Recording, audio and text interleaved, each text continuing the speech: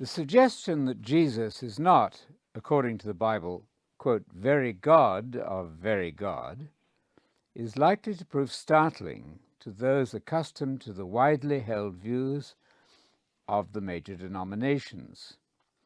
It's not generally known that many students of the Bible throughout the ages, including a considerable number of contemporary scholars, have not concluded that Scripture describes Jesus as, quote, God with a capital G.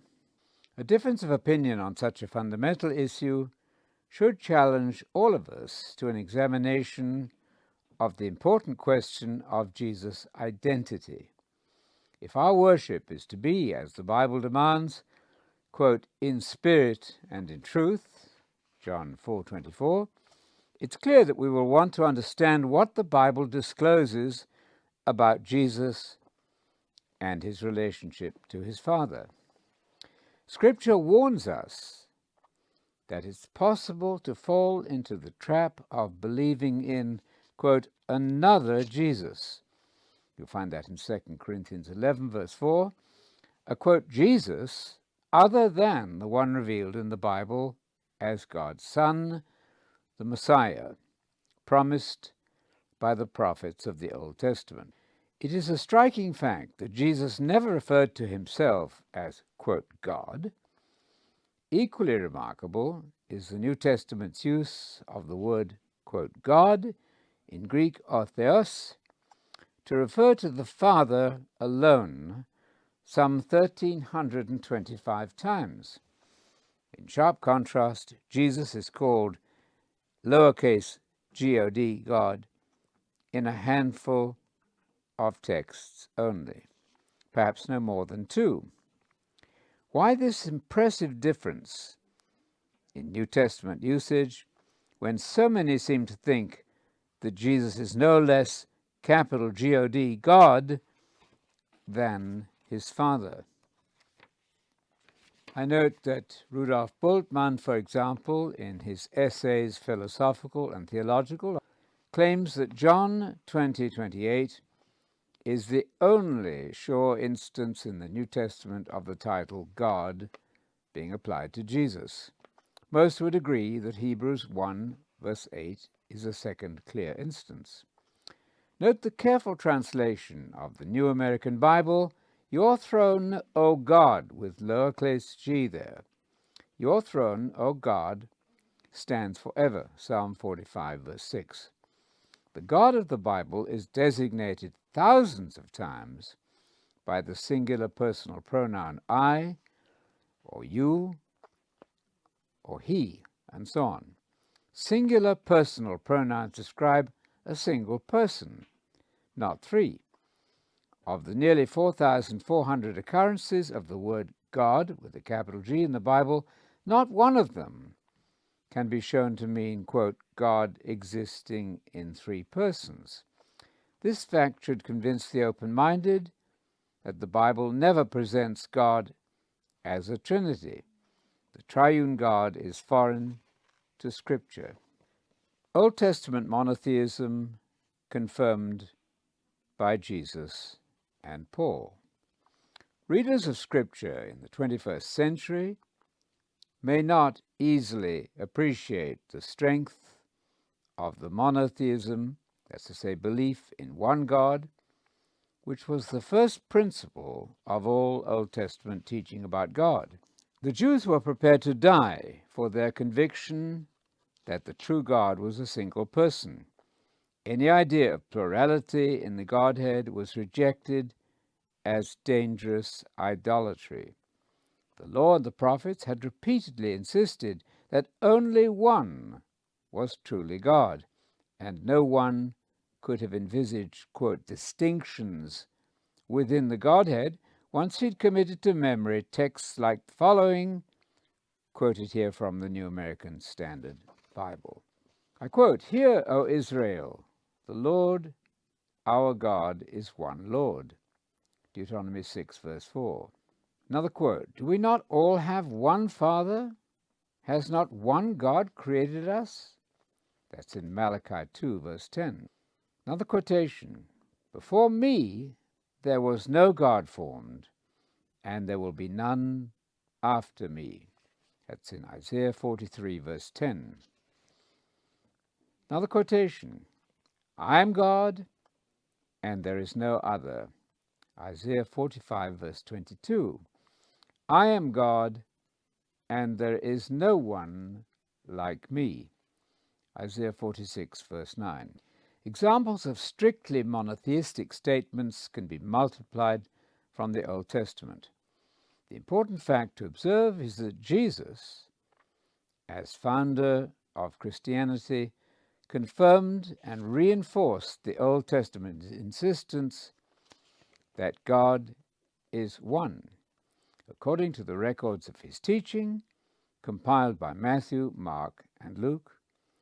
Jesus said nothing at all to disturb belief in the absolute oneness of God.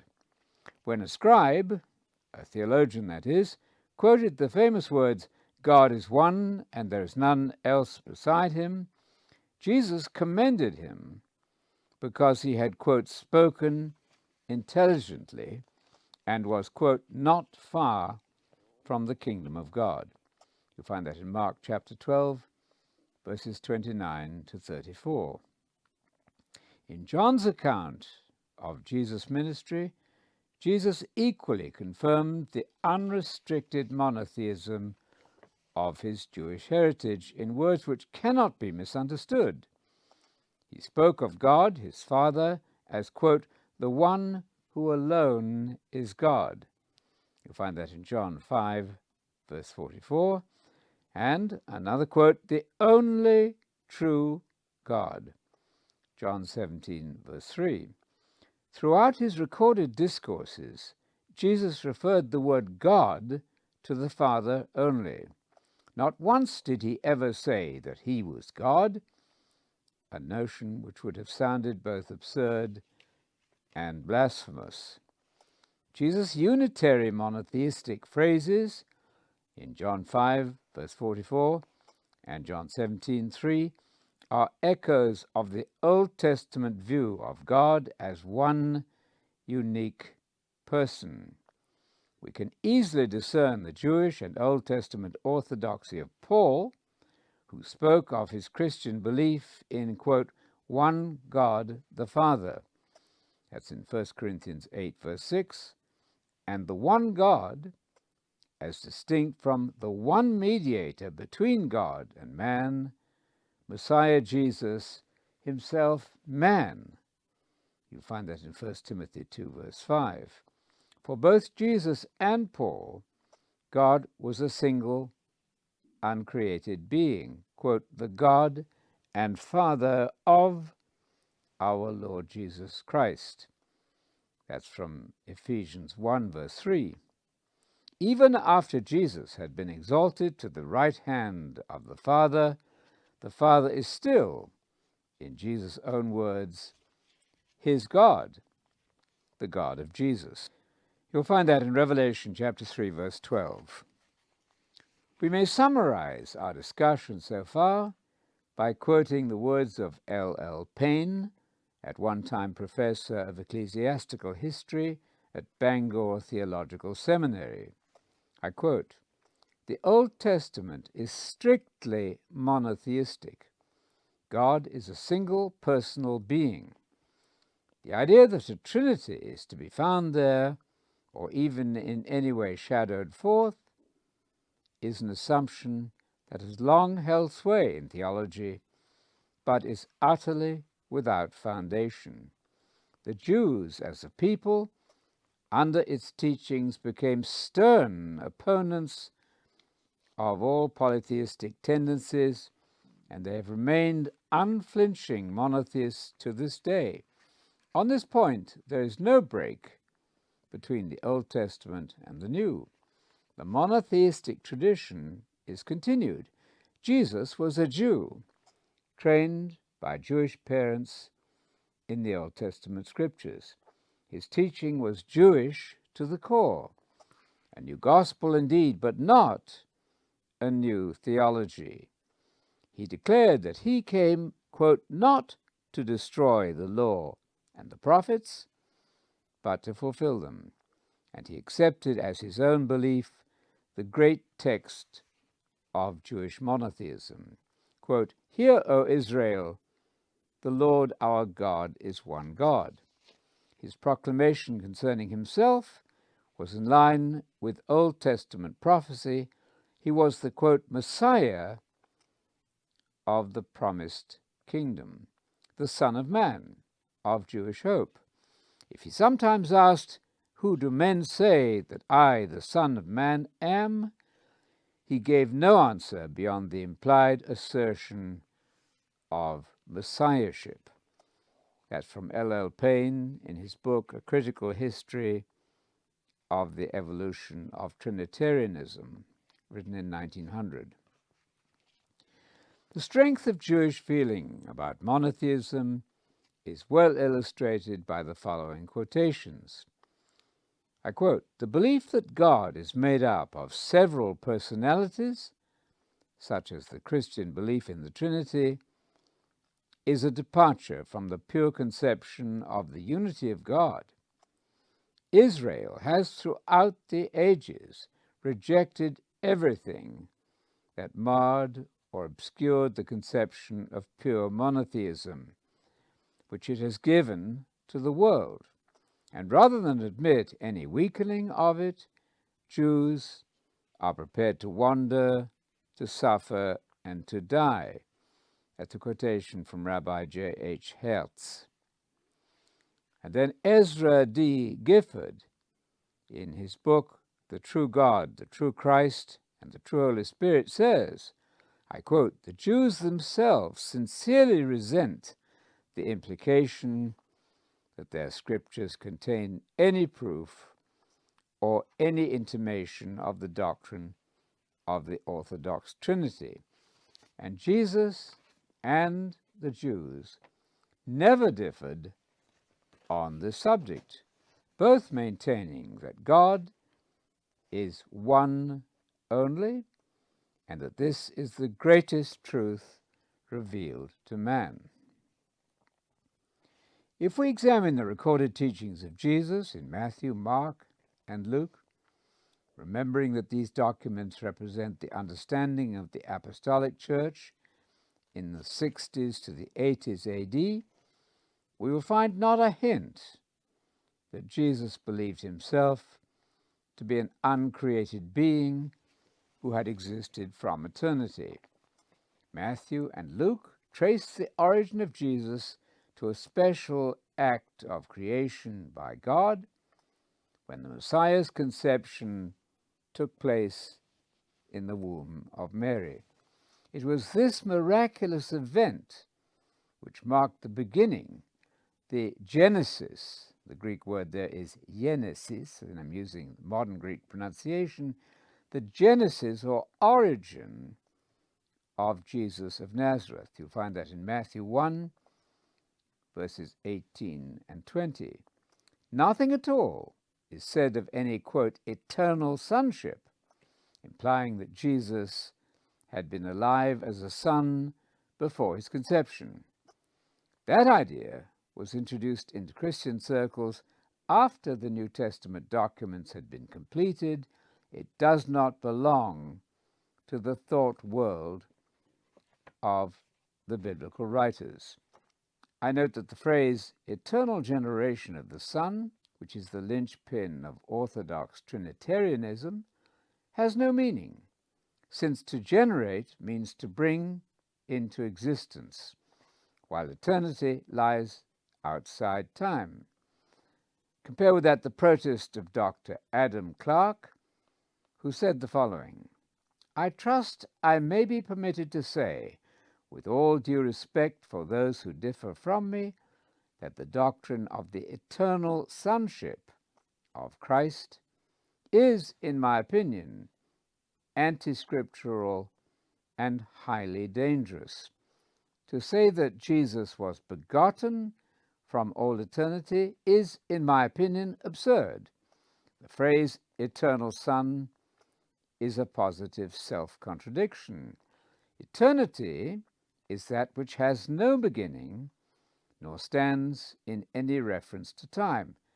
But the word son supposes time and generation and father, and time also antecedent to such generation.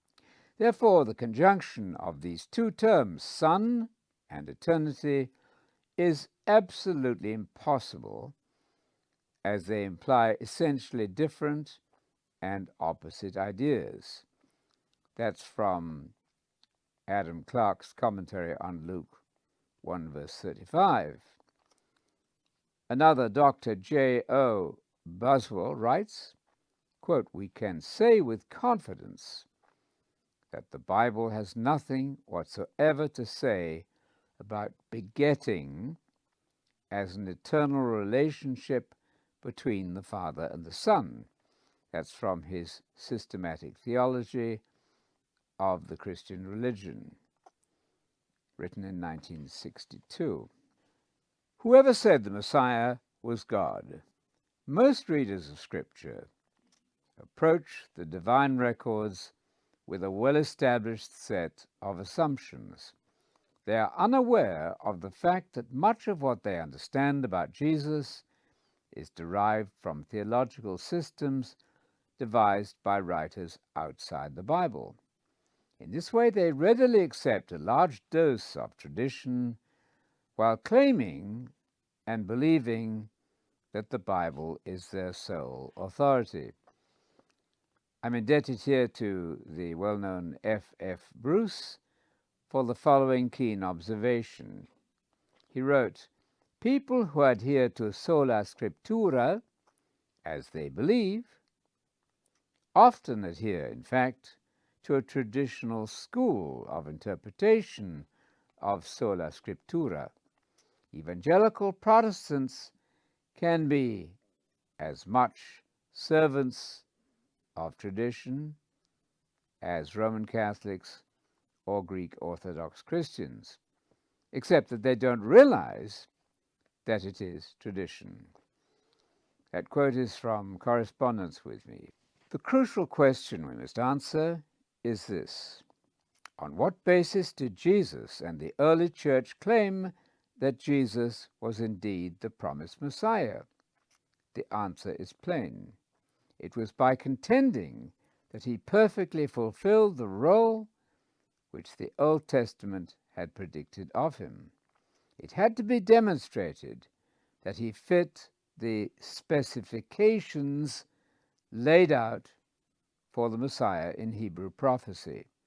Matthew particularly delights in quoting the Old Testament as it was fulfilled in the facts of Jesus' life and experience. See, for example, Matthew 1, verse 23, Matthew 2, verse 6, and verse 15, and so on. But Mark and Luke, and John and Peter, particularly in the early chapters of Acts, equally insist that Jesus exactly fits the Old Testament description of the Messiah. Paul spent much of his ministry demonstrating from the Hebrew Scriptures that Jesus was the promised Christ. You'll find that in Acts 28, verse 23.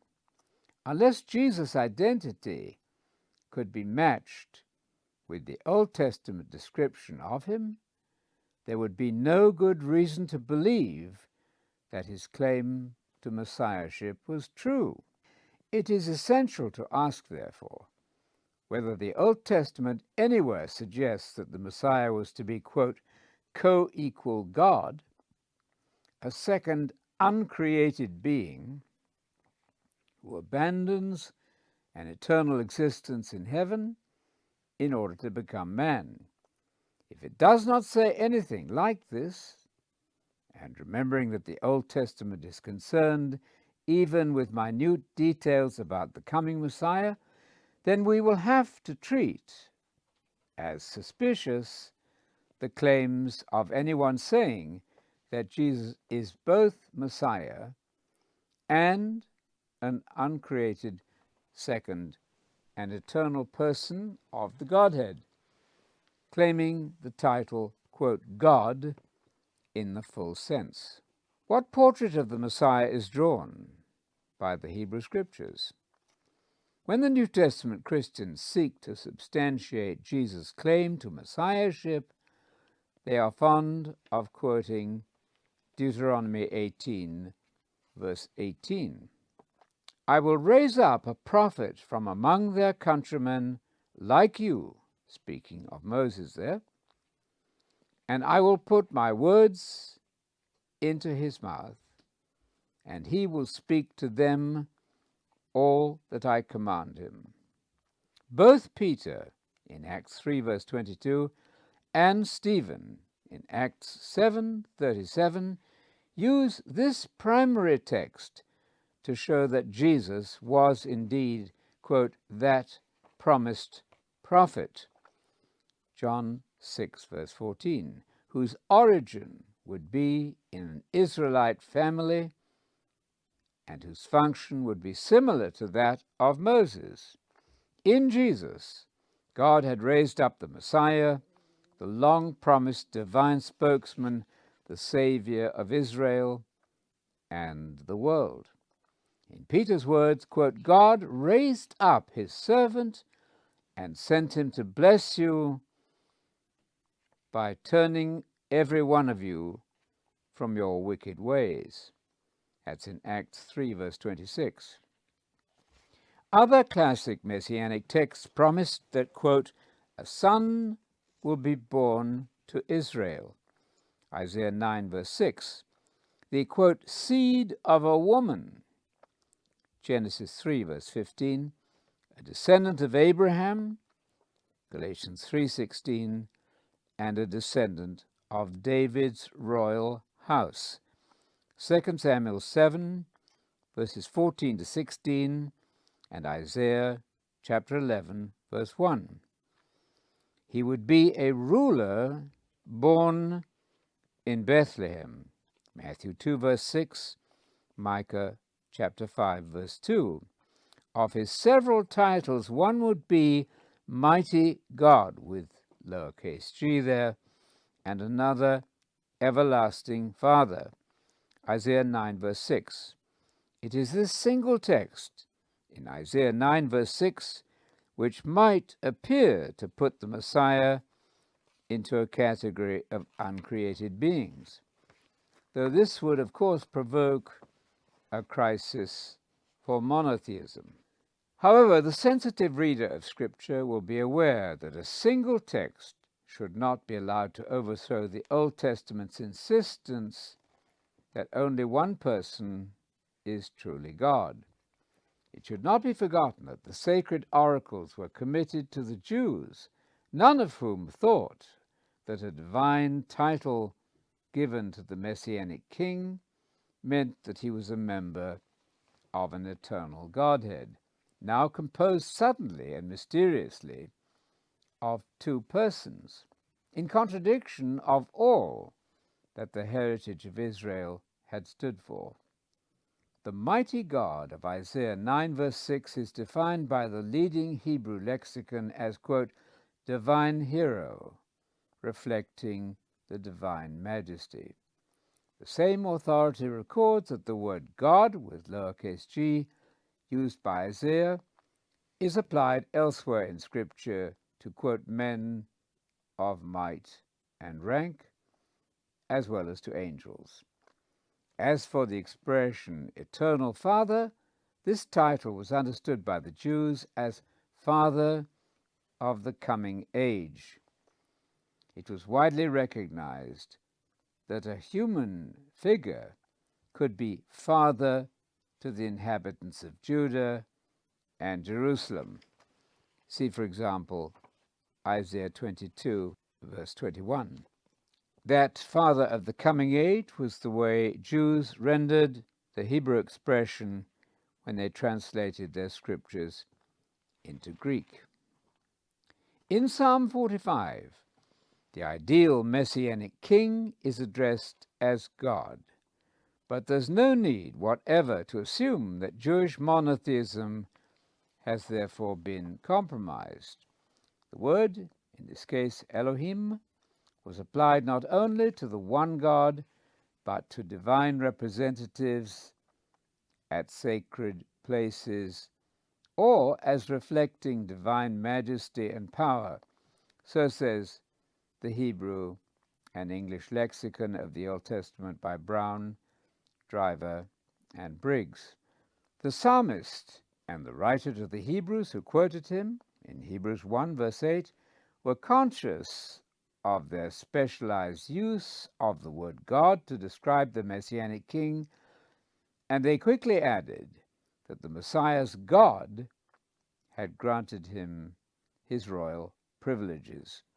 See Psalm 45 verse 7. Even the frequently quoted text in Micah 5 verse 2 about the origins of Messiah does not necessitate any kind of literal, eternal preexistence. In the same book, a similar expression dates the promises made to Jacob from, quote, days of old. You read that in Micah 7, verse 20. And compare the remark of Couch, where he says, I quote, the reference in Micah 5, verse 2, is to remote antiquity. Deuteronomy 32, verse 7 shows that this is the meaning of the phrase days of old, not days of eternity, as if what was spoken of with the eternal preexistence of the Messiah. I'm quoting there from Hastings' Dictionary of the Bible, and the pulpit commentary on Micah observes that, quote, eternal generation, humanly speaking, is a theological fiction, a philosophical absurdity. Certainly the promises of Messiah had been given at an early moment in the history of man. We read that in Genesis 3, verse 15. Compare with that text Genesis 49, verse 10, and Numbers 24, verses 17 to 19. Approaching the question of Jesus' messiahship as he and the apostles do, we find nothing at all in the Old Testament predictions about the Christ which suggest that an eternal, immortal being was to become human as the promised king of Israel. That king was, in fact, to be born in Israel, a descendant of David, and conceived by a virgin. 2 Samuel 7, verses 13 to 16, Isaiah 7, verse 14, and Matthew 1, verse 23. And so, during the reign of Emperor Augustus, the Messiah arrived on the scene. The Son of God, the source of much long-standing confusion about Jesus' identity, is the assumption drawn from years of traditional thinking that the title, quote, Son of God, must mean in the Scriptures an uncreated being, the member of an eternal Godhead. That notion cannot possibly be traced to the Scriptures. It's a testimony to the power of theological indoctrination that this idea persists so stubbornly. In the Bible, Son of God, that title, is an alternative and virtually synonymous title for the Messiah. Thus, John dedicates his whole gospel to one dominant theme, that we believe and understand that, quote, Jesus is the Messiah, the Son of God. John 20, verse 31. The basis for equating these titles is found in a favorite Old Testament passage in Psalm 2. I quote, the rulers take counsel together against the Lord, or caps L-O-R-D, the one God, and against his Messiah, whom he has installed as king in Jerusalem, and of whom he says, quote, thou art my son, today I have begotten thee. Ask of me, and I will give you the nations as your inheritance. That's Psalm 2, verses 7 and 8. Jesus does not hesitate to apply the whole psalm to himself and sees in it a prediction of his and his followers' future rulership over the nations. Revelation 2, verse 26 and 27. I note that a weakness of most theological systems is the refusal to see in the statements attributed to Jesus in Revelation the very words of the Master. When the Christology of the Revelation is set aside, the claims of Jesus in the book, as in Revelation 1 verse 1, are denied, and a distorted Christology results. Approaching the question of Jesus' Messiahship, as he and the apostles do, we find nothing at all in the Old Testament predictions about the Christ which suggests that an eternal, immortal being was to become human as the promised King of Israel.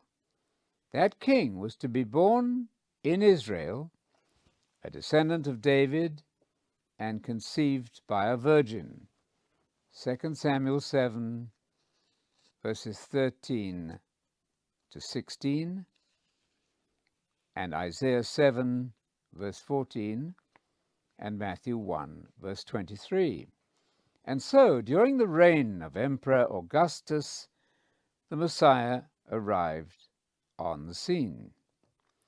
The source of much long-standing confusion about Jesus' identity is the assumption drawn from years of traditional thinking that the title Son of God must mean in the Scriptures an uncreated being, the member of an eternal Godhead. But that notion cannot possibly be traced to the Scriptures. It's a testimony to the power of theological indoctrination that this idea persists so stubbornly. In the Bible, Son of God is an alternative and virtually synonymous title for the Messiah. Thus, John dedicates his whole gospel to one dominant theme that we believe and understand, quote, that Jesus is the Messiah, the Son of God. John 20, verse 31. The basis for equating these titles is found in a favorite Old Testament passage in Psalm 2. I quote, "The rulers take counsel together against the Lord and against his Messiah, whom he's installed as king in Jerusalem." Verse 6, "And of whom he says, 'You are my son, today I have begotten you. Ask of me, and I will give you the nations as your inheritance." Verses 7 and 8. Jesus does not hesitate to apply the whole psalm to himself and sees in it a prediction of his and his followers' future rulership over the nations. Revelation 2, verse 26 and 27. A weakness of most theological systems is the refusal to see in the statements attributed to Jesus in Revelation the very words of the Master. When the Christology of the book of Revelation is set aside, the claims of Jesus in the book, as in Revelation 1, verse 1, are denied, and a distorted Christology results. Peter makes the same equation of Messiah and Son of God, when by divine revelation he affirms his belief in Jesus. I quote, "Thou art the Messiah, the Son of the living God." You'll find that in Matthew chapter 16, verse 16. The high priest asks Jesus, quote, "Are you the Messiah, the Son of the Blessed One?" Mark 14, verse 61. Nathanael understands that the Son of God is none other than the King of Israel. You'll find that in John 1:49. the King of Israel being the Messiah. In verse 41, I quote, "Him of whom Moses in the law and also the prophets wrote." Verse 45, compare with that then Deuteronomy 18, verses 15 to 18. The title, quote, "Son of God," is applied also in Scripture to angels. Job 1, verse 6, Job 2, verse 1, Job 38, verse 7, and also Genesis 6, verse 2 and 4, Psalm 29, verse 1, and Psalm 89, verse 6. In addition, Daniel 3, verse 25. Son of God is applied to Adam, Luke 3, verse 38, and to the nation of Israel, Exodus 4, verse 22, to kings of Israel as representing God, and in the New Testament to Christians, as in John 1, verse 12. We would search in vain to find any application of this title to an uncreated being, a member of an eternal Godhead. This idea is simply absent from the biblical idea of divine sonship. Luke knows very well that Jesus' divine sonship is derived from his conception in the womb of a virgin. He knows nothing at all of any eternal origin. I quote, "The Holy Spirit will come upon you, and the power of the Most High will overshadow you.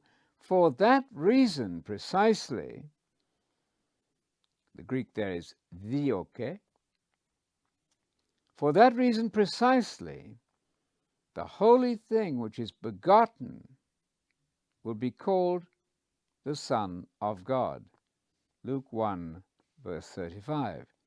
The psalmist had ascribed the Messiah's sonship to a definite moment of time, today, as in Psalm 2, verse 7, and the Messiah was begotten or brought into existence around 3 BC, Matthew 1, verse 20, Luke 1, verse 35.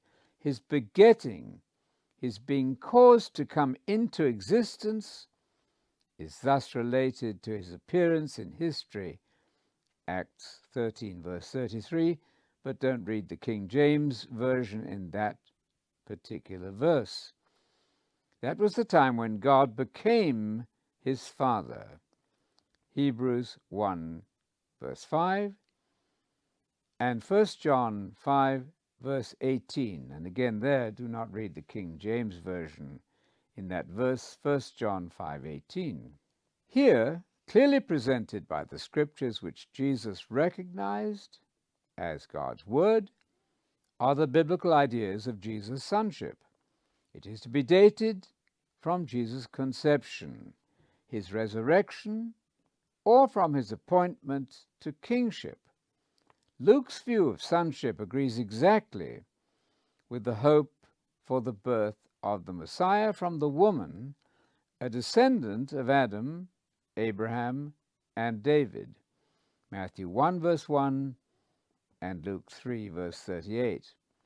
The texts we have examined contain no information about a personal pre-existence for the Son in eternity. The Son of Man, the Lord, at God's right hand.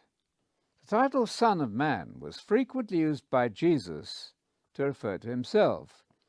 Like the term Son of God, it is closely associated with Messiahship, so much so that when Jesus solemnly affirms that he is the Messiah, the Son of God, he adds in the same breath that the high priest will see, quote, "the Son of Man sitting at the right hand of power and coming with the clouds of heaven."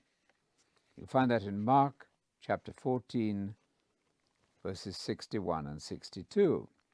The title Son of Man is most fully described in Daniel 7, verses 13 and 14, where a human figure, a, quote, "Son of Man," receives the right to world dominion from the Father. The parallel with Psalm 2 is obvious, as well as the close connection with Psalm 110, where David referred to his Lord, with lowercase l there, the Messiah, who is to sit at the Lord's, capital L-O-R-D, referring to the Father, to sit at the Lord's or the Father's right hand until he takes up his office as world governor and, quote, rules in the midst of his enemies. You'll find that in Psalm 110, verse 2, and compare with that Matthew 22, verses 42 to 45. I quote, "Let your hand be upon your right-hand man, upon the Son of Man, whom you made strong for yourself." That Son of Man, then, has an equally clear messianic connection in Psalm 80, verse 17, which I just quoted. It's significant that the New Testament writers lay the greatest stress on Psalm 110, citing it some 23 times and applying it to Jesus, who had been by that time exalted as Messianic Lord to immortality at the right hand of the Father, just as the psalmist had foreseen. Once again, we must recognize that eternal sonship is alien to all the descriptive titles of the Messiah. This startling fact should lead Bible students everywhere to compare what they've been taught about Jesus with the Jesus presented by Scripture. It would appear that an eternal Son will not match the Bible's account of the Messiah. In opting for a Jesus who is an eternal being passing through a temporary life on earth, many seem, so to speak, to have, quote, got the wrong man. Jesus claimed not to be God. In the Gospel of John, the identity of Jesus is a principal theme.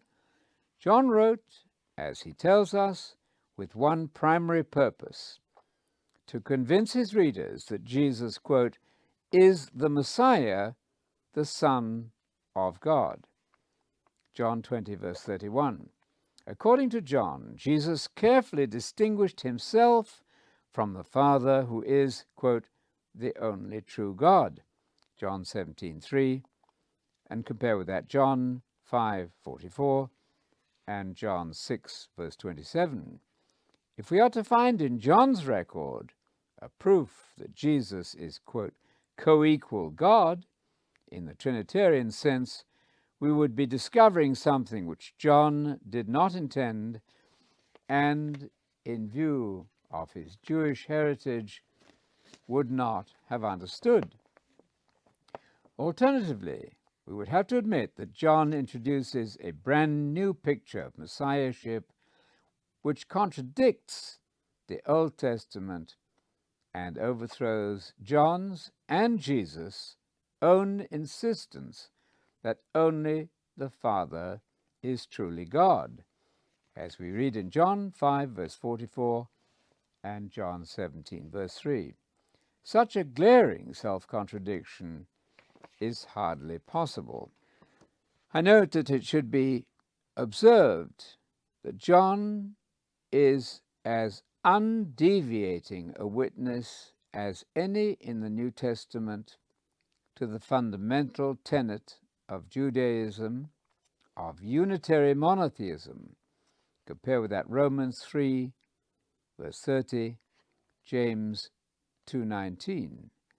There's the one true and only God. John 5, verse 44, John 17, verse 3. That's a quotation from J.A.T. Robinson in his 12 More New Testament Studies. Jesus referred to the Father as the only one who is truly God. John 17:3. Such statements should end all argument. Only the Father is the one true God. It is high time, then, that we allow Jesus to set the record straight. In Matthew's, Mark's, and Luke's accounts, we are told that Jesus explicitly subscribed to the strict monotheism of the Old Testament. Mark 12, verses 28 to 34. Did he therefore, according to John, confuse the issue by claiming, after all, to be God? The answer is given plainly in John 10, verses 34 to 36, where Jesus defined his status in terms of the human representatives of God in the Old Testament. Jesus gave this account of himself in explanation of what it means to be, quote, one with the Father. John 10, verse 30. It's a oneness of function by which the Son perfectly represents the Father. That is exactly the Old Testament ideal of sonship, which had been imperfectly realized in the rulers of Israel, but would find perfect fulfillment in the Messiah, God's chosen King. The argument in John 10, verses 29 to 38, is as follows. Jesus began by claiming that he and the Father were one. It was a oneness of fellowship and function, which on another occasion he desired also for his disciples' relationship with him and the Father. You'll find that in John 17, verses 11 and 22. The Jews understood him to be claiming equality with God. This gave Jesus an opportunity to explain himself. What he was actually claiming, so he says, was to be Son of God. That's in verse 36. A recognized synonym for Messiah. The claim to sonship was not unreasonable, Jesus argued, in view of the well-known fact that even imperfect representatives of God had been addressed by God in the Old Testament as gods with lowercase g. You'll find that in Psalm 82, verse 6. Far from establishing any claim to eternal sonship, Jesus compared his office and function to that of the judges. He considered himself God's representative par excellence, since he was uniquely God's Son, the one and only Messiah, supernaturally conceived, and the object of all Old Testament prophecy. There's absolutely nothing, however, in Jesus' account of himself which interferes with the Old Testament monotheism or requires a rewriting of the sacred text in Deuteronomy 6, verse 4. Jesus' self-understanding is strictly within the limits laid down by God's authoritative revelation in Scripture. Otherwise, his claim to be the Messiah would have been invalid. The Scriptures would have been broken. John's Jewish language. Since Jesus expressly denied that he was God in John 10, verses 34 to 36, it will be most unwise to think that he contradicted himself elsewhere. John's Gospel should be examined with certain axiomatic principles firmly in mind. Jesus is distinct from the only true God. John 17:3. The Father alone is God. John 5, verse 44. John wishes his readers to understand that all that he writes contributes to the one great truth that Jesus is the Messiah, the Son of God. John 20, verse 31. Jesus himself says, as we've seen, that the term God can be used of a human being representing God, but certainly does not imply, quote, co-equal godship. Jesus' own self-designation is plainly Son of God, John 10:36, and in John 10, verses 24 and 25, Jesus told them, quote, plainly that he was the Messiah, but they did not believe him. Jesus states often that he's been, quote, sent by God. What the average reader hears in that phrase is not at all what John implies. John the Baptist was also, quote, sent from God, which does not, of course, mean that he pre-existed his birth. John 1, verse 6. Prophets, in general, are sent from God, according to Judges 6, verse 8, and Micah chapter 6, verse 4. And the disciples themselves are to be, quote, sent as Jesus was, quote, sent. You'll find that in John 17, verse 18. Quote, coming down from heaven need not mean descent from a previous life any more than Jesus, quote, flesh, which is the bread which came down from heaven, literally descended from the sky. John 6, verses 50 and 51. Nicodemus recognized that Jesus had, quote, come from God. John 3, verse 2, but did not think of him as pre-existent. Nor did the Jewish people, when they spoke of the prophet, quote, who was to come into the world, John 6:14, compare with that Deuteronomy 18, verses 15 to 18, that did not mean that he was alive before his birth. James can say that, quote, every good thing bestowed and every perfect gift is from above, coming down from the Father. James 1:17. Coming down from heaven in Jesus, and the Jews' graphic way of describing divine origin, which certainly belonged to Jesus through his virgin birth. The pre-existence so-called statements in John, for example, John 3:13, are connected with the Son of Man, which means human being. Alternatively, Jesus' quote, ascension may be a reference to his knowledge of divine secrets. Compare with that then Proverbs chapter 30, verses 3 and 4. The most that could be proved from these verses is that Jesus was a human being, alive in heaven before he was born on earth. But that sort of explanation is unnecessary. Once it is noted that Daniel had 600 years earlier seen the Son of Man in vision in the presence of the Father. You'll find that in Daniel chapter 7, verses 13 to 14, a position which the New Testament says Jesus gained by resurrection and ascension. As Messiah, Jesus saw himself in the role of the one who was later to be exalted to heaven, since this, according to Daniel's inspired vision, was the destiny of the Messiah prior to his second coming in glory. Jesus does indeed, quote, pre-exist his future return to the earth.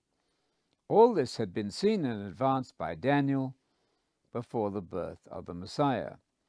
Thus Jesus expected to ascend to the right hand of the Father, where he had been seen before in vision as an exalted human being, the Son of Man. John 6, verse 62. To say that Jesus was actually at the Father's throne in heaven as a human being before his birth in Bethlehem is to misunderstand both John and Daniel. Jesus had to be born before anything predicted of him in the Old Testament could take place. Glory before Abraham. Jesus found his own history written in the Hebrew Scriptures. Luke 24, verse 27. The role of the Messiah was clearly outlined there. Nothing in the divine record had suggested that Old Testament monotheism would be radically disturbed by the appearance of the Messiah. A massive evidence will support the proposition that the apostles never for one moment questioned the absolute oneness of God, or that the appearance of Jesus created any theoretical problem about monotheism. It is therefore destructive of the unity of the Bible to suggest that in one or two texts in John, Jesus overturned his own creedal statement that the Father was, quote, the only true God, John 17:3, or that he took himself far outside the category of human being by speaking of a conscious existence from eternity. Certainly his prayer for the glory which he had had before the world began, John 17:5, can be easily understood as the desire for the glory which had been prepared for him in the Father's plan, the glory which Jesus intended for the disciples had also been, quote, given, according to John 17, verses 22 and 24, but they, of course, had not yet received it. I note that it's typical of Jewish thinking that what is promised for the future may be said to exist already in God's plan. Thus, in John 17:5, Jesus already, quote, had glory with the Father. The glory was his promised reward.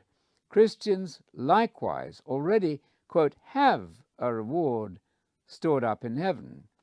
It's a reward, quote, with the Father, Matthew 6, verse 1, and compare with that John 17, verse 5, glory I had with you before the foundation of the world. In some Jewish writings, pre-existence is attributed to the expected Messiah, but only in common with other venerable things and persons, such as the tabernacle, the law, the city of Jerusalem, the lawgiver Moses himself, and the people of Israel. That's a quote from Otley's book, The Doctrine of the Incarnation. It was typical of Jewish thinking that anything of supreme importance in God's purpose, Moses, the law, repentance, kingdom of God, and the Messiah, had, quote, existed with God from eternity. In this vein, John can speak of the crucifixion having happened before the foundation of the world. Revelation 13, verse 8. You can read there, the King James Version. Peter, writing late in the first century, still knows of Jesus', quote, pre-existence only as an existence in the foreknowledge of God. 1 Peter 1, verse 20. His sermons in the early chapters of Acts reflect exactly the same view. But one of the favorite proof texts in John 8:58, that Jesus existed before Abraham. Does Jesus, after all, confuse everything by saying on the one hand that the Father alone is, quote, the only true God, John 17:3 and John 5:44, and that he himself is not God, but the Son of God, John 10, verse 36, and on the other hand, that he, Jesus, is also an uncreated being? Does he define his status within the recognizable categories of the Old Testament? John 10, verse 36, Psalm 82, verse 6, and Psalm 2, verse 7, only to pose an insoluble riddle by saying that he had been alive before the birth of Abraham. Is the Trinitarian problem, which has never been satisfactorily resolved, is it to be raised because of a single text in John? Would it not be wiser to read John 8:58 in the light of Jesus' later statement in John 10:36 and the rest of Scripture? In the thoroughly Jewish atmosphere which pervades the Gospel of John, it's most natural to think that Jesus spoke in terms that were current amongst those trained in the rabbinical tradition. In a Jewish context, asserting, quote, pre-existence does not mean that one is claiming to be an uncreated being. It does, however, imply that one has absolute significance in the divine plan. Jesus is certainly the central reason for creation, but the one God's creative activity and his plan for salvation were not manifested in a unique created being, the Son, until Jesus' birth. The person of Jesus originated when God's self-expression took form in a human being. You find that in John 1, verse 14. I note the comment from C.B. Caird in his development of the doctrine of Christ in the New Testament. He says this: the Jews had believed only in the pre-existence of a personification. Wisdom was a personification either of a divine attribute or a divine purpose, but never a person. Neither the fourth Gospel nor Hebrews ever speaks of the eternal word or wisdom of God in terms which compel us to regard it as a person. It's a well-recognized fact that the conversations between Jesus and the Jews were often at cross purposes. In John 8:57, Jesus had not in fact said, as the Jews seem to think, that he, Jesus, had seen Abraham, but that Abraham had rejoiced to see Messiah's day. Verse 56. The patriarch was expecting to arise in the resurrection at the last day. John 11, verse 24, Matthew 8, verse 11, and then to take part in the Messianic kingdom. Jesus was claiming superiority to Abraham. But in what sense? As the, quote, Lamb of God, he had been crucified before the foundation of the world. Revelation 13, verse 8, and 1 Peter 1, verse 20. Not, of course, literally, but in God's plan. In this way also Jesus, quote, was before Abraham. Thus Abraham could look forward to the coming of the Messiah and his kingdom. The Messiah and the kingdom, therefore, pre-existed in the sense that they were seen by Abraham through the eyes of faith. I note that H.H. Vent, commenting on John 8:58, says, Jesus' earthly life was predetermined and foreseen by God before the time of Abraham. That's in Vent's The Teaching of Jesus. The expression, quote, I am, in John 8:58 positively does not mean I am God. It is not, as so often alleged, the divine name of Exodus 3, verse 14, where Yahweh declared, I am the self-existent one, ego imi o on. Jesus nowhere claimed that title. The proper translation of ego eimi in John 8:58 is, I am he, that is, the promised Christ. Compare with that the same expression found in John 4, verse 26, I who speak to you am he, that's to say, the Christ.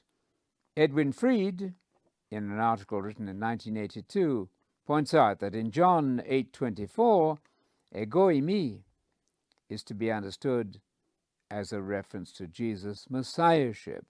If you do not believe that I am he, you will die in your sins.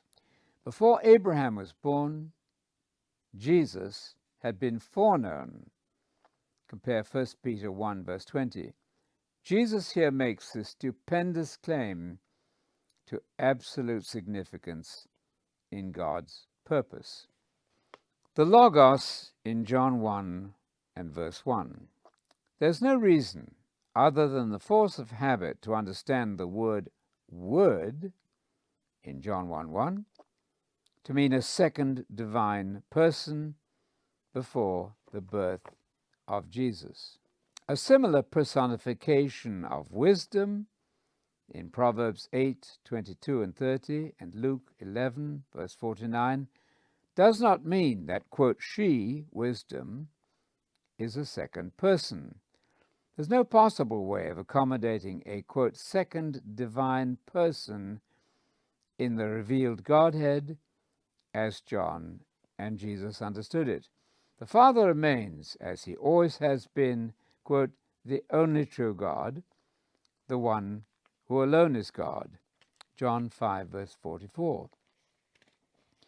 Reading the term logos, or word with lowercase w, from an Old Testament perspective, we will understand it to be God's activity in creation, his powerful, life-giving command by which all things came into existence. You'll find that in Psalm 33, verses 6 to 12. God's word, with lowercase w, is the power by which his purposes are furthered.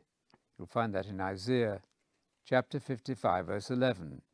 If we borrow from elsewhere in the New Testament, we will equate the word word with the creative salvation message, the gospel. This is the meaning throughout the New Testament. Matthew 13, verse 19, Galatians 6, verse 6, and so on. It is this complex of ideas which go to make up the significance of logos, or word, with lowercase w. Through it, all things were made, and nothing was made without it. John 1, verse 3. In John 1:14, the Word materializes in a real human being having a divine origin in his supernatural conception. From this moment on, in the fullness of time, Galatians 4, verse 4, the one God expresses himself in a new creation, the counterpart of the original creation in Adam. Jesus' conception and birth mark a new, unprecedented phase of God's purpose in history. As the second Adam, Jesus sets the scene for the whole program of salvation. He pioneers the way to immortality. In him, God's purpose is finally revealed in a human being, as we find also in Hebrews chapter 1, verse 1. All this does not mean, however, that Jesus gave up one life for another. That would seriously disturb the parallel with Adam, who was also, quote, son of God by direct creation, Luke 3, verse 38. It would also interfere with the pure monotheism revealed throughout the scriptures, which, quote, cannot be broken, John 10, verse 35. Rather, God begins to speak to us in the 1st century AD in a new Son. His last word to the world, Hebrews 1, verse 1, this is what is meant by the word becoming flesh. It is the notion of an eternally existing Son which so violently disrupts the biblical scheme, challenging monotheism and threatening the real humanity of Jesus. And John warns against that in 1 John 4, verse 2 and 2 John, verse 7. This understanding of Jesus in John's Gospel will bring John into harmony with his fellow apostles, and the monotheism of the Old Testament will be preserved intact. The facts of church history show that the unrestricted monotheism of the Hebrew Scriptures was soon after New Testament times abandoned under the influence of alien Greek ideas. At the same time, the predetermined framework for Messiahhood was forgotten, and with it the reality of the future Messianic kingdom. Result was years of conflict, still unresolved, over how an already existing second divine person could be combined with a fully human being in a single individual.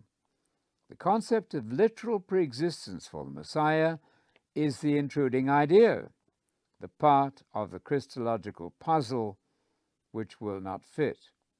Without it, a clear picture of Jesus emerges within the terms of the Hebrew revelation and the teachings of the apostles.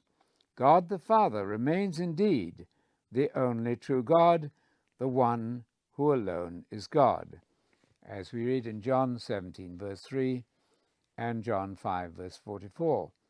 And the oneness of Jesus with his Father is found in a unity of function performed by one who is truly the Son, as the Bible everywhere else understands that term. John 10, verse 36. If Christianity is to be revived and unified, it will have to be on the basis of belief in Jesus, the Messiah of the Bible, unspoiled by the misleading speculations of the Greeks, who displayed very little sympathy for the Hebrew world into which Christianity was born. The divinity, so-called, of Jesus. To say that Jesus is not God is not to deny that he's uniquely invested with a divine nature. Divinity is, so to speak, quote, built in to him by virtue of his unique conception under the influence of the Holy Spirit, as well as by the Spirit which dwelt in him in full measure, John 3:34. Paul recognizes that, quote, the fullness of the Godhead dwells in him, Colossians 1:19 and Colossians 2, verse 9. In seeing the man Jesus, we see the glory of his Father, John 1:14. We perceive that God himself was, quote, in the Messiah, reconciling the world to himself, 2 Corinthians 5, verse 19. The Son of God is therefore the pinnacle of God's creation, the full expression of the divine character in a human being.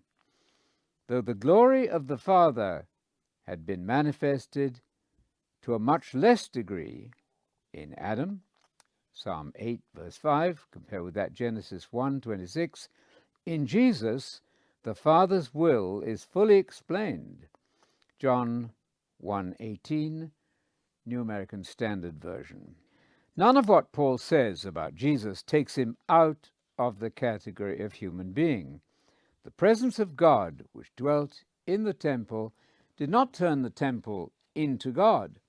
It is seldom observed that a high degree of so-called divinity is ascribed by Paul also to the Christian, who has the Spirit of Messiah dwelling in him, according to Ephesians 3:19.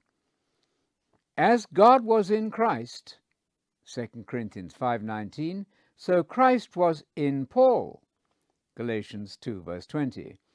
And Paul prays that the Christians may be, quote, filled up to all the fullness of God, Ephesians 1:23 and 3, verse 19. Peter speaks of the faithful having, quote, divine nature, 2 Peter 1, verse 4.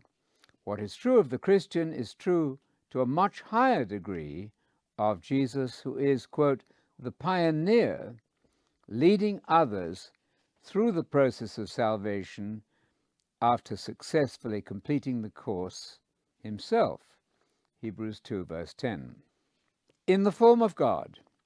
Despite the massive evidence from the New Testament showing that the apostles always distinguished Jesus from the one God, the Father, 1 Corinthians 8:6, many confidently find the traditional view of Jesus as a second uncreated being, fully God, in Philippians 2, verses 5 to 11. It is something of a paradox that the writer on Christology in the Dictionary of the Apostolic Church can say that, quote, Paul never gives to Christ the name or description of God. But nevertheless, he finds in Philippians 2 a description of Christ's eternal pre-life, so to speak, in heaven. A recent and widely acclaimed study of the biblical view of Jesus, Christology in the Making by James Dunn, alerts us to the danger of reading into Paul's words the conclusions of later generation of theologians, the so-called fathers of the Greek Church in the centuries following the completion of the New Testament writings.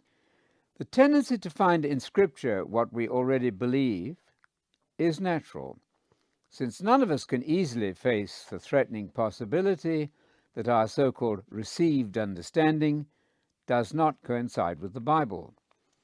The problem, of course, is even more acute if we are involved in teaching or preaching the Bible.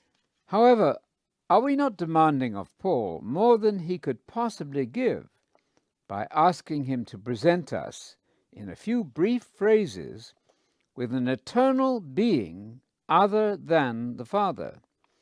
This would so obviously threaten the strict monotheism which Paul everywhere else expresses so clearly, as in 1 Corinthians 8, verse 6, Ephesians 4, verse 6, and 1 Timothy 2, verse 5. It would also raise the whole Trinitarian problem, of which Paul, brilliant theologian as he was, is quite unaware. Looking afresh at Philippians 2, we must ask the question whether Paul, in these verses, has really made what would be his only allusion to Jesus having been alive before his birth. The context of his remarks shows him urging the saints to be humble. It has often been asked whether it is in any way probable that Paul would enforce this lesson by asking his readers to adopt the frame of mind of one who, having been eternally God, made the decision to become man. It might also be strange for Paul to refer to the pre-existent so-called Jesus as Jesus the Messiah, thus reading back into eternity the name and office Jesus received at birth. Paul can be readily understood in Philippians 2 in terms of a favorite theme, Adam Christology. It was Adam who was in the image of God as God's son, Genesis 1:26 and Luke 3:38, while Jesus, the second Adam, 1 Corinthians 15, verse 45, was also in the form of God. The two words image and form can be interchanged.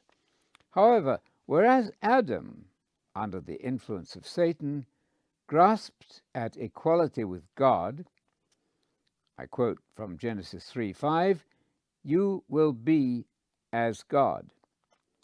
Jesus did not do this, however, though he had every right to divine office, since he was the Messiah reflecting the divine presence. He did not consider equality with God something to be clutched at.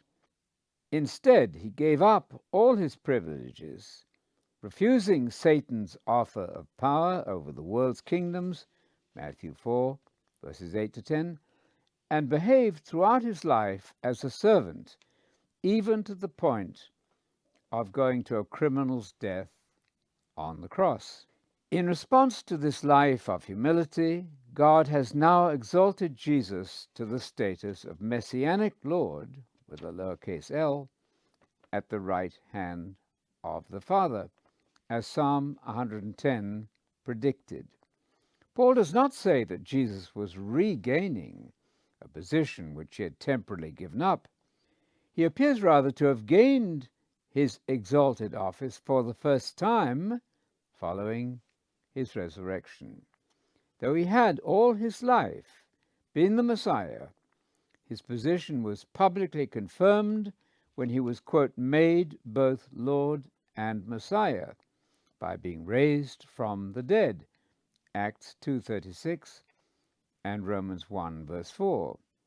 If we read Paul's account of Jesus' life in this way, as a description of the Lord's continuous self-denial, a close parallel will be seen with another of Paul's commentaries on Jesus' career. I quote, "Though he was rich, yet for your sakes he became poor." 2 Corinthians 8, verse 9. While Adam had fallen, Jesus voluntarily stepped down. The traditional reading of Philippians 2 depends almost entirely on understanding Jesus' condition in the form of God as a reference to a pre-existent life in heaven. Some translations have done much to bolster this view. The verb was, in the phrase was in the form of God, occurs frequently in the New Testament and by no means carries the sense of existing in eternity, though some versions try to force that meaning into it. In 1 Corinthians 11, verse 7, Paul says that a man ought not to cover his head, since he is, same verb there, in the image and glory of God. The verb here is no different from the, quote, was, describing Jesus as in the form of God. If ordinary man is in God's glory and image, how much more Jesus, who is the perfect human representative of God, in whom all the attributes of the divine nature dwelt. Colossians 2, verse 9. Paul's intention in Philippians 2 is not to introduce the vast subject of an eternal second divine being who became man, but to teach a simple lesson in humility. We are to have the same attitude as Jesus, to think as he did. We are not being asked to imagine ourselves as eternal divine beings about to surrender godhood in order to come to the earth as men. It is not widely known that many have had serious reservations about reading Philippians 2 as a statement about pre-existence. A former Regius Professor of Divinity wrote in 1923, I quote, "Paul is begging the Philippians to cease from dissensions and to act with humility towards each other.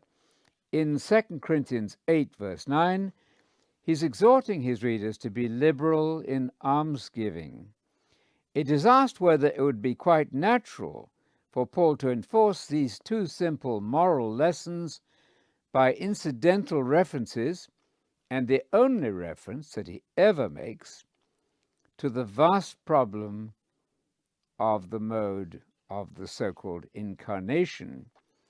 And it is thought by many that his homely appeals would have more effect if he pointed to the inspiring example of Christ's humility and self-sacrifice in his human life, as in 2 Corinthians 10, verse 1, I exhort you, Paul said, by the meekness and forbearance of Christ. The author of these comments, A.H. McNeill, suggests the following paraphrase. Though Jesus was throughout the whole of his life divine, yet he did not think it a privilege to be maintained at all costs, to be treated as on an equality with God, but of his own accord emptied himself of all self-assertion or divine honor by adopting the nature of a slave. Paul is pointing to the fact that Jesus appeared on the human scene as any other man, quote, in the likeness of men. His life, looked at as a whole, was a continuous process of self-humbling, culminating in the death on the cross. The second Adam, unlike the first, submits himself entirely to the will of God and in consequence receives the highest exaltation, head of the new creation. The parallel between Adam and Jesus forms the basis of Paul's thinking about the Messiah. Christ bears the same relationship to the new creation, the church, as Adam did to the creation begun in Genesis. Beginning with Jesus, humanity makes a new start. In Jesus, as representative man, the new Adam, society begins all over again. This correspondence is seriously disturbed if Jesus, after all, did not originate as a man. As Adam is created a, quote, son of God, Luke 3:38, so Jesus' conception in the womb of Mary constitutes him Son of God, Luke 1, verse 35. Certainly Adam is of the earth, 1 Corinthians 15:47, while Jesus is, quote, the man from heaven, not, according to Paul, coming from heaven at his birth, but at his second coming to raise the faithful dead, 1 Corinthians 15, verse 45. At this point, we see the flaw in the traditional ideas about so-called pre-existence. The movement of Christ from heaven to earth centers in Paul's mind on the parousia, or second coming. In later thinking, the center of interest was transferred to his birth. Thus, curiously, the traditional scheme looks backwards into history, while the Bible orients us primarily towards the Messiah's future coming in glory to establish the kingdom on earth. It is as head of the new creation and the center of God's cosmic purpose that Paul describes Jesus in Colossians chapter 1. His intention is to show the supreme position which Jesus has won through resurrection and his preeminence in the new order, as against the claims of rival systems of religion by which the Colossians were being threatened. All authorities were created in Christ, Colossians 1:16. So Jesus had claimed also, all power in heaven and earth is mine, Matthew 28, verse 18.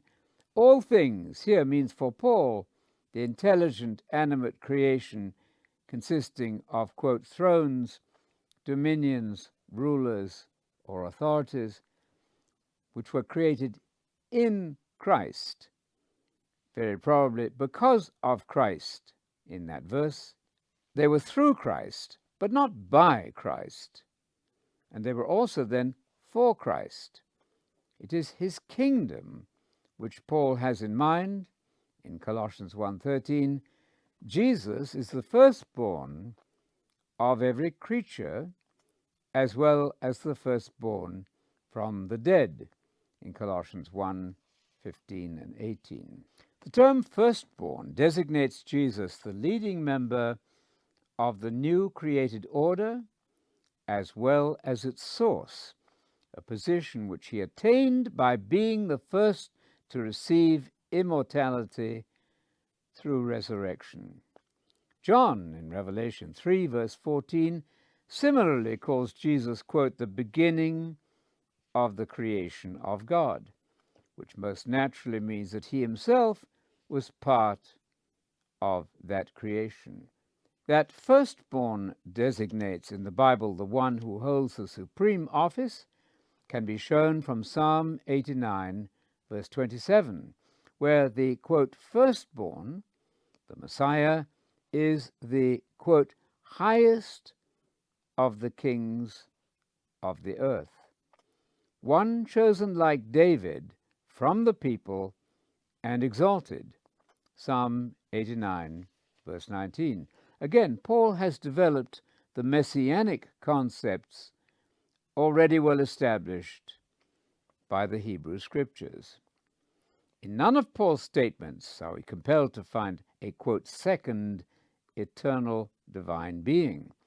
He presents us rather with the glorified second Adam, now raised to the divine office for which man was originally created. Genesis 1, verse 26, and Psalm 8. Jesus now represents the human race as the head of the new order of humanity. He intercedes for us as supreme high priest in the heavenly temple. Hebrews 8, verse 1. In ascribing such elevated titles to the risen Lord, there is no reason to think that Paul has infringed his own clear monotheism expressed in 1 Corinthians 8, verse 6, where he says, and I quote, "To us Christians, there is one God, the Father, and one Lord Jesus Messiah." Nothing in Colossians forces us to believe that Paul, without warning, has parted company with Matthew, Mark, Luke, Peter, and John, and deviated from the absolute monotheism which he states so carefully and clearly elsewhere, as in 1 Timothy 2, verse 5, and Ephesians 4, verse 6, and which was deeply embedded in his whole theological background. The inhabited earth to come, of which we speak. The writer to the Hebrews lays particular emphasis on the humanity of Jesus. He was tempted in all points as we are, and yet he was without sin. Hebrews 4, verse 15. God originally made the ages through, not by, the Son. That's to say, with his destiny as Messiah in view. Hebrews 1, verse 2. After communicating with us in different ways and at different times through spokesmen in the past, God has now finally spoken to us in one who is truly Son. Hebrews 1, verse 2. The writer does not mean to tell us what Jesus did not know, according to Mark 10:6, that Jesus had been the active agent in the Genesis creation. It was God, the Father, who had rested on the seventh day after completing his work. Hebrews 4, verse 4 and 10. It is God also who causes his Son to be begotten, brought into existence in the womb of Mary. Luke 1:35. Again, when he brings the Son into the world, we read in Hebrews 1, verse 6. When the Messiah is reintroduced into the world, a number of important statements about him will become history. Firstly, Messiah's throne will be established. Hebrews 1, verse 8. Compare, quote, "When the Son of Man comes in his glory, then he will sit on his throne of glory." Matthew 25, verse 31. As representing the divine majesty of the Father, the messianic title God will be applied to Jesus, as it once was to the judges of Israel, who foreshadowed the supreme judge of Israel, who is the Messiah. Psalm 82, verse 6. Another prophecy from Psalm 102, verse 25, will also be realized in the coming kingdom of Messiah. The foundations of a new earth and a new heaven will be laid, as in Isaiah 51, verse 16, and Isaiah 65, verse 17, foresee. Hebrews 1:10 can easily be misread to mean that the Lord Messiah was responsible for the creation in Genesis. However, this overlooks the author's quotation from the Septuagint of the thoroughly messianic Psalm 102. Moreover, he specifically states that his series of truths about the Son refers to the time when he is brought into the earth. Hebrews 1:6. And in Hebrews 2:5, he tells us once again that it's the inhabited earth of the future of which he is speaking in chapter 1. The writer must be allowed to provide his own commentary. His concern is with the messianic kingdom, not the creation in Genesis. Because we do not share the messianic vision of the New Testament as we ought, our tendency is to look back rather than forward. We must attune ourselves to the thoroughly messianic outlook of the entire Bible. The Hebrew background to the New Testament. It will be useful by way of summary and to orient ourselves to the thought world of the authors of the New Testament to lay out the principal passages of the Hebrew Scriptures from which they derived their unified understanding of the person of Christ. Nowhere can it be shown that the Messiah was to be an uncreated being, a fact which should cause us to look outside the Bible for the source of such a revolutionary concept. The original purpose for man, made in the image and glory of God, was to exercise dominion over the earth. Genesis 1 verse 26 and Psalm 8. That ideal is never lost beyond our recovery, for the psalmist speaks of the, quote, glory with which man has been potentially crowned, so that, quote, all things are to be subjected under his feet. Psalm 8 verses 5 and 6. As the divine plan unfolds, it becomes clear that the promised, quote, seed of the woman, who is to reverse the disaster caused by Satan, Genesis 3:15, will be a descendant of David, 2 Samuel 7, verses 13 to 16. He will call God his Father, 2 Samuel 7, verse 14, and he will be appointed as God's Son, the Messiah, to whom God entrusts rulership of the earth, Psalm 2.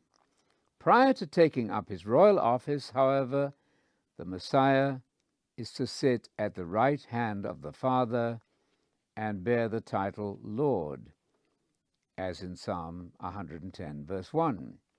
As Son of Man, representative man, he will take his place in heaven prior to receiving from God authority to administer a universal empire.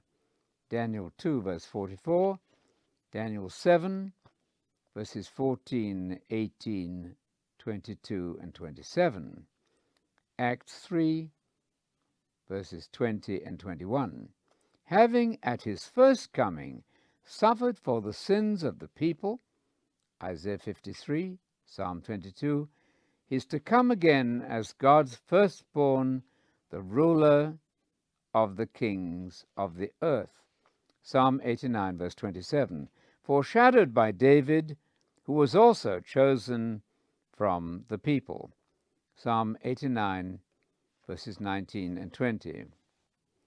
As the second Moses, the Messiah was to arise in Israel, Deuteronomy 18, verse 18, deriving his divine sonship from a supernatural birth from a virgin, as in Luke 1:35 and Isaiah 7, verse 14, and being confirmed as God's Son with power through his resurrection from the dead, Romans 1, verse 4. As high priest, the Messiah now serves his people from heaven, Hebrews 8, verse 1, and he awaits the time of the restoration of all things, Acts 3:21, when he's destined to be reintroduced into the earth as King of Kings, the divine figure of Psalm 45, as in Hebrews 1, verses 6 to 8. At that time, in the new age of the kingdom, he will rule with his disciples. Matthew 19, verse 28, Luke 22, verses 28 to 30, 1 Corinthians 6, verse 2, 2 Timothy 2, verse 12, Revelation 2, verse 26, Revelation 3, verse 21, and Revelation 20, verses 4 and following. As Adam heads the original creation of human beings on earth, so Jesus is the created head of the new order of humanity, in whom the ideals of the human race will be fulfilled. Hebrews 2, verse 7. Within this messianic framework, the person and work of Jesus can be explained in terms understood by the apostles. Their purpose, even when presenting the most, quote, advanced Christology, is to proclaim belief in Jesus as Messiah and Son of God, John 20, verse 31, who is the center of God's whole purpose in history, John 1:14. Though Jesus is obviously coordinated in a most intimate way with his Father, the latter remains the, quote, only true God of biblical monotheism, John 17, verse 3. Jesus thus represents the presence of the one God, his Father, in the man Jesus, Emmanuel or Emmanuel, the one God is present with us, John 14, verse 9. From Son of God to God the Son. We have searched out the Jesus of the Bible by assembling the various strands of the data revealed in the inspired records. The picture that emerges is different from the picture presented by traditional Christianity in that the person of Christ we have described does not complicate the first principle of biblical faith, namely belief in one who alone is truly and absolutely God, John 17:3 and John 5, verse 44. It is easy to see how the biblical Messiah became, quote, God the Son of the post-biblical theologians. It was possible only when the essential messianism of the Bible was gradually suppressed. The term Son of God, which in Scripture is a purely messianic title describing the glory of man in intimate fellowship with the Father, was from the 2nd century misunderstood and reapplied to the divine nature of a God-man. At the same time, the designation Son of Man, no less a title of the Messiah as representative man, was made to refer to his human nature.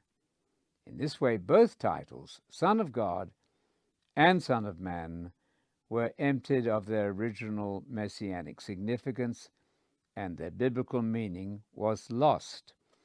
While the evidence of the Old Testament was largely rejected, as well as the evidence of the Synoptic Gospels, Acts, Peter, James, and John in the book of Revelation, a series of verses in John's Gospel, and 2 or 3 in Paul's epistles were so-called reinterpreted to accommodate the new idea that Jesus was the second member of an eternal Trinity, co-equally and co-essentially God. That Jesus, however, is scarcely the Jesus of the biblical documents. He is another Jesus, 2 Corinthians 11, verse 4. The man and his message obscured. With the loss of the biblical meaning of Messiah went a parallel loss of the meaning of the Messianic kingdom, which is the center of all Jesus' teaching and the heart of the gospel. Luke 4, verse 43, Acts 8, verse 12, Acts 28, verses 23 and 31. The hope for the establishment of the Messiah's kingdom in a renewed earth, the theme of all Old Testament prophecy, which Jesus came to confirm, according to Romans 15:8, this hope was replaced by the hope of, quote, heaven when you die. And a massive piece of propaganda convinced, and continues to convince, an uninstructed public that Jesus never believed in anything so, quote, earthly, political, or, so to speak, unspiritual as the kingdom of God on earth. The result of this radical change, which gradually overcame the outlook of the church beginning as early as the 2nd century, has been a loss of the central message of Jesus, the gospel about the kingdom of God.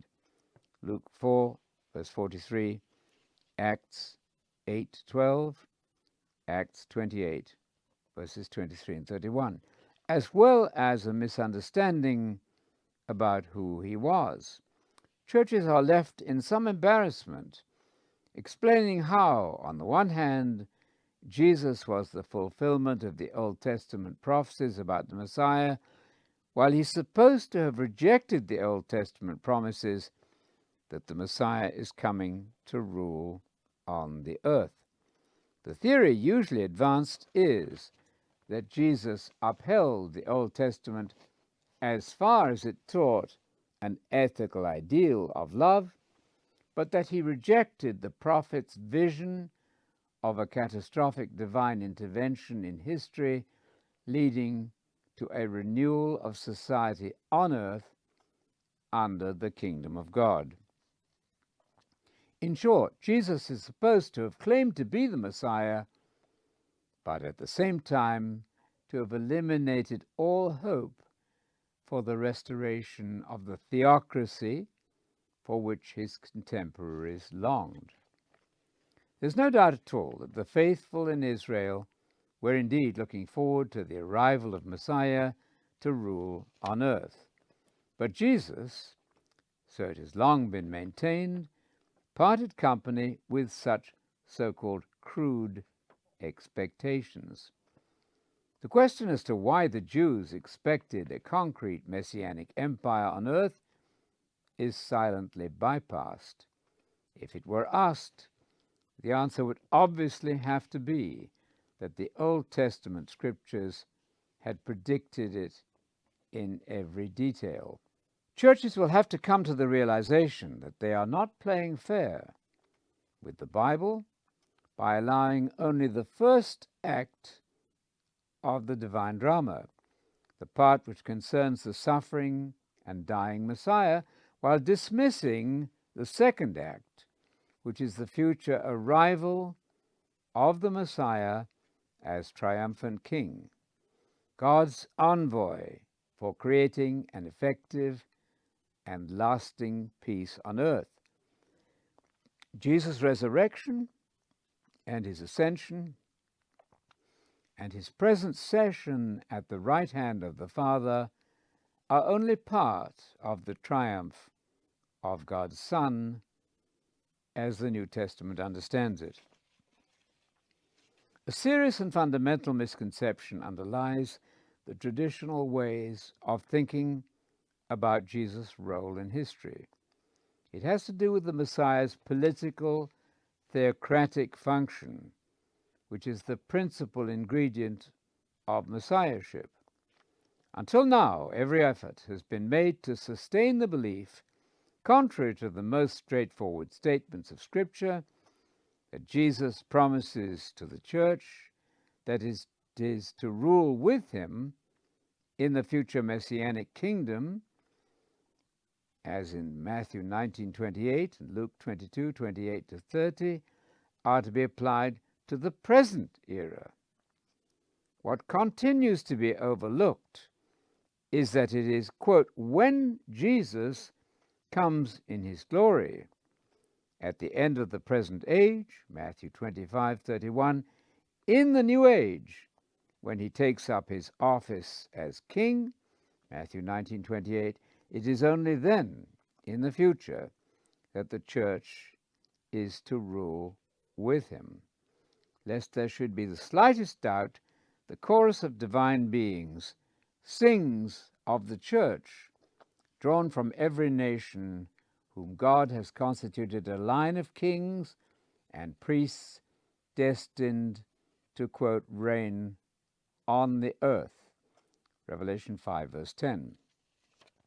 The pure messianism of Psalm 2 remains as strong as ever in Revelation 2, verse 26, and Revelation 3, verse 21, and these are Jesus' very own words to the church, as we read in Revelation 1, verse 1, and Revelation 22, verse 16.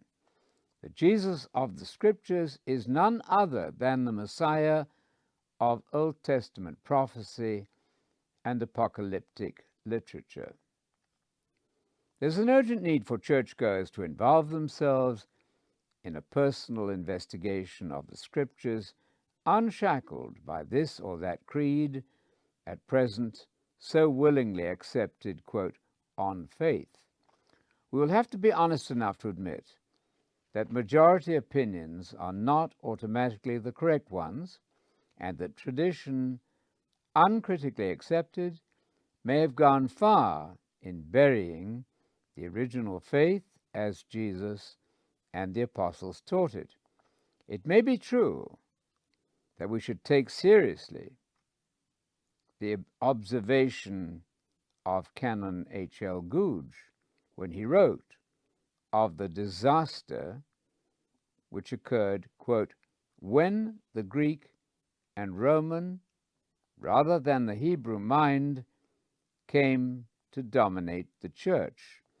It was, and I quote again, a disaster in doctrine and practice, according to Canon Googe, quote, from which the church has never recovered. Recovery can only begin when due notice is taken of John's solemn warning that, quote, there is no falsehood so great as the denial of the Messiahship of Jesus. 1 John chapter 2, verse 22. Jesus must be proclaimed as Messiah with all that that highly colored term means in its biblical setting. What the scholars admit. In an article on, quote, preaching Christ in the Dictionary of Christ and the Apostles, James Denney says, I quote, it is idle to say that Jesus is the Christ if we do not know who or what Jesus is. It has no meaning to say that an unknown person is at God's right hand, exalted and sovereign. The more ardently men believed that God had given them a Prince and Saviour in this exaltation, the more eager would they be to know all that could be possibly known about him. This fine statement is followed by another valuable observation that, quote, there is no preaching of Christ that does not rest on the basis on which the apostles' preaching rested. What then did Jesus and the apostles preach? Quotation, one of the ways in which Jesus represented his absolute significance for true religion was this. He regarded himself as the Messiah. The messianic role was one which could be filled by only one person, and he himself was the person in question. He and no other person was the Christ. End of quotation. All this is excellent, but the thoughts which follow begin to reveal an uneasiness about the Messiahship of Christ, despite protestations to the contrary. I quote again from James Denney, but is the Christ a conception which we, in another age, can make use of for some purpose? Only, it must be answered, if we employ the term with much latitude. James Denney does not seem to be aware that he's about to undermine the biblical messiahship of Jesus, and since Jesus cannot be separated from his messianic office, to obscure the identity of Jesus. He goes on, I quote, "It is certain that for those who first came to believe in Jesus as the Christ, the name was much more definite than it is for us.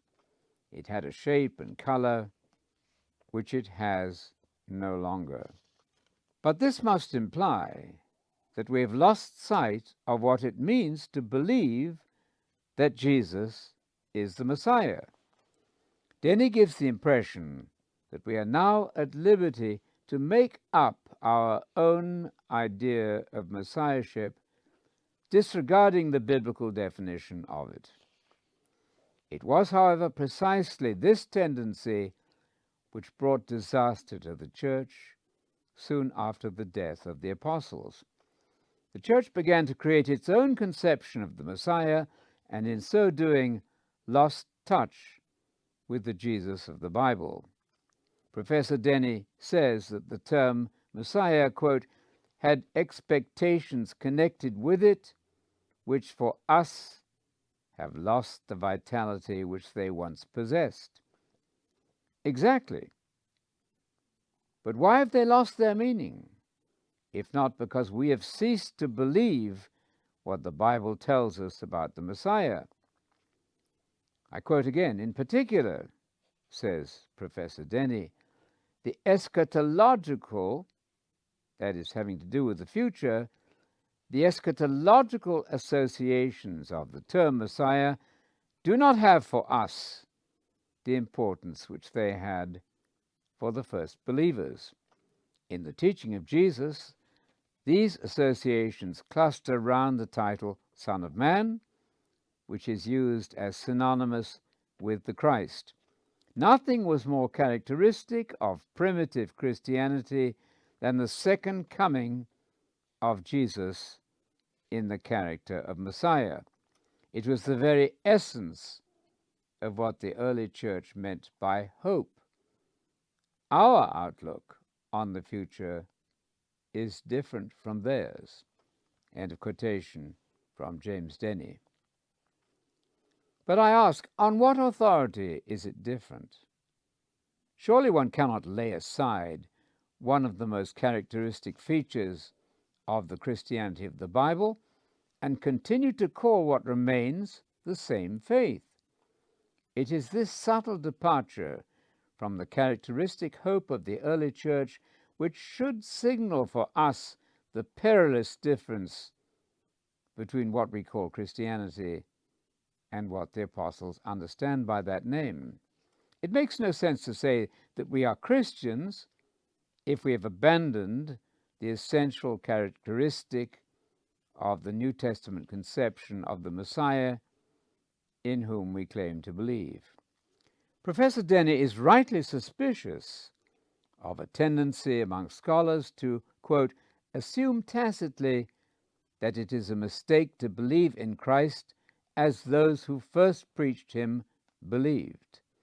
Such criticism makes it its business to make Jesus' personality exactly like our own and his consciousness exactly what our own may be. Indeed, this is precisely our problem, but it is also Denney's problem, who admits that, quote, our outlook on the future is different from the apostles. But their outlook on the future was based upon their central understanding of Jesus as the Messiah, the ruler of the future kingdom of God, whose power was manifested in advance in Jesus' ministry. By what possible logic can we give up the hope which was, quote, the essential characteristic of apostolic Christianity and still claim to be Christians? In this self-contradiction lies the great failure of churches to remain faithful to Jesus as Messiah.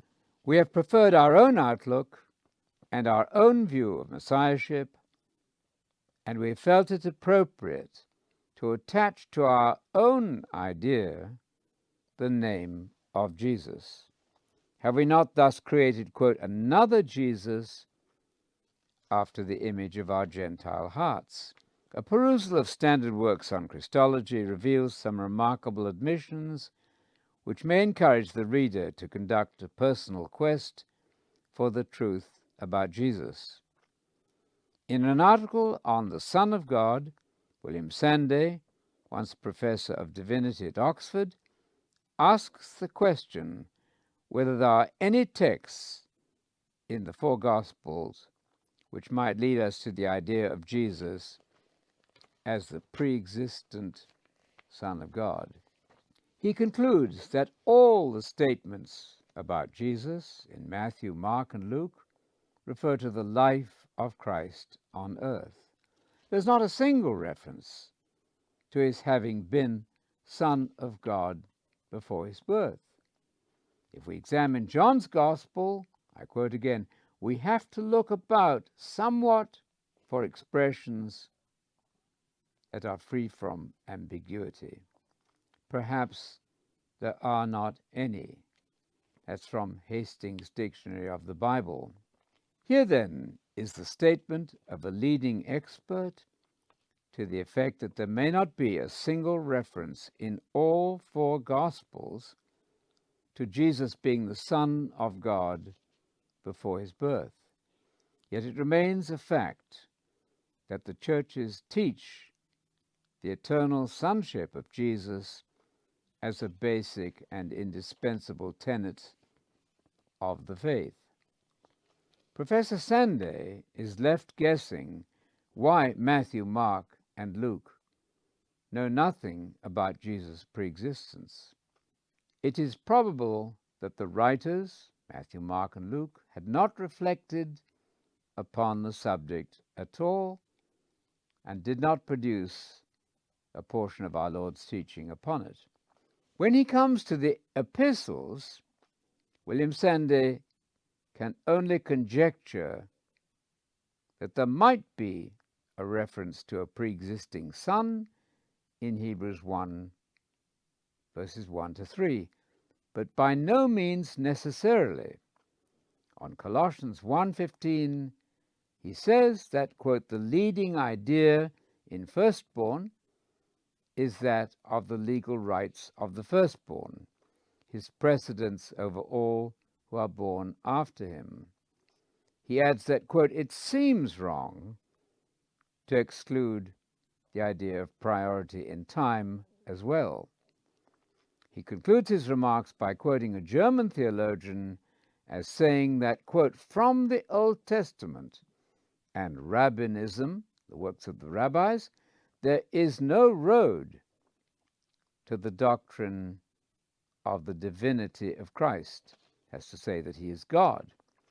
Professor Wernle maintained that, quote, the title Son of God is strictly Jewish, and that the further step from Son of God to God the Son was taken upon Gentile ground through lax ideas brought in by the converts from paganism. Statements of this kind show on what shaky ground the whole edifice of, quote, pre-existent sonship is built. The possibility must be squarely faced that the dogmatic statements about Jesus, which date from post-biblical times, rely on their own authority rather than that of the apostles. The wisest course is to take our stand upon the dogmatic statements of the Scripture itself and to recognize with Jesus that, quote, eternal life consists in this, that they may come to know the Father as the only true God and Jesus, the Messiah, whom he sent. John 17, verse 3. Jesus, the man mediator. The Jesus presented by the apostles is not, quote, God the Son. This title appears nowhere in the Bible. Jesus is the Son of God, the Messiah whose origin is to be traced to his miraculous conception. Luke 1:35. The one God of the Scriptures remains in the New Testament, the one person revealed in the Old Testament as the Creator God of Israel. Jesus, quote, himself man, according to 1 Timothy 2:5, mediates between the one God, the Father, and mankind. This Jesus can save, quote, to the uttermost, Hebrews 7:25. Any other Jesus must be avoided as a deceptive counterfeit. And it is all too easy to be taken in, 2 Corinthians 11:4. The Church's confession. The Church which Jesus founded is based on the central confession that Jesus is the Messiah, the Son of God. Matthew 16:16. This confession is seriously distorted when a new unbiblical meaning is attached to the term Son of God. That such a distortion has occurred should be evident to students of the history of theology. Its effects are with us to this day.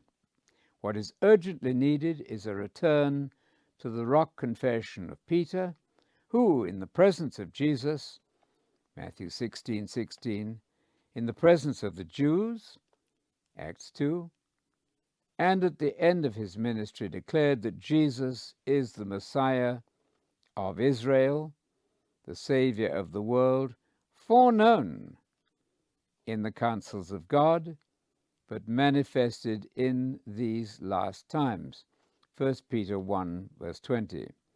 The stupendous fact of Jesus' messiahship is understood only by divine revelation. Matthew 16:17. Christianity's founding figure must be presented within the Hebrew biblical framework. It is there that we discover the real historical Jesus, who is also the Jesus of faith. Outside that framework, we invent, quote, another Jesus, because his biblical descriptive titles have lost their original meanings. Compare with that 2 Corinthians 11:4. When Jesus' titles are invested with a new unscriptural meaning, it is clear that they no longer convey his identity truthfully. When this happens, the Christian faith is imperiled. Our task, therefore, must be to proclaim Jesus as the Messiah of the prophet's vision, and we must mean by Messiah and Son of God what Jesus and the New Testament mean by these terms. The Church can claim to be the custodian of authentic Christianity only when it speaks in harmony with the apostles and tells the world who Jesus is.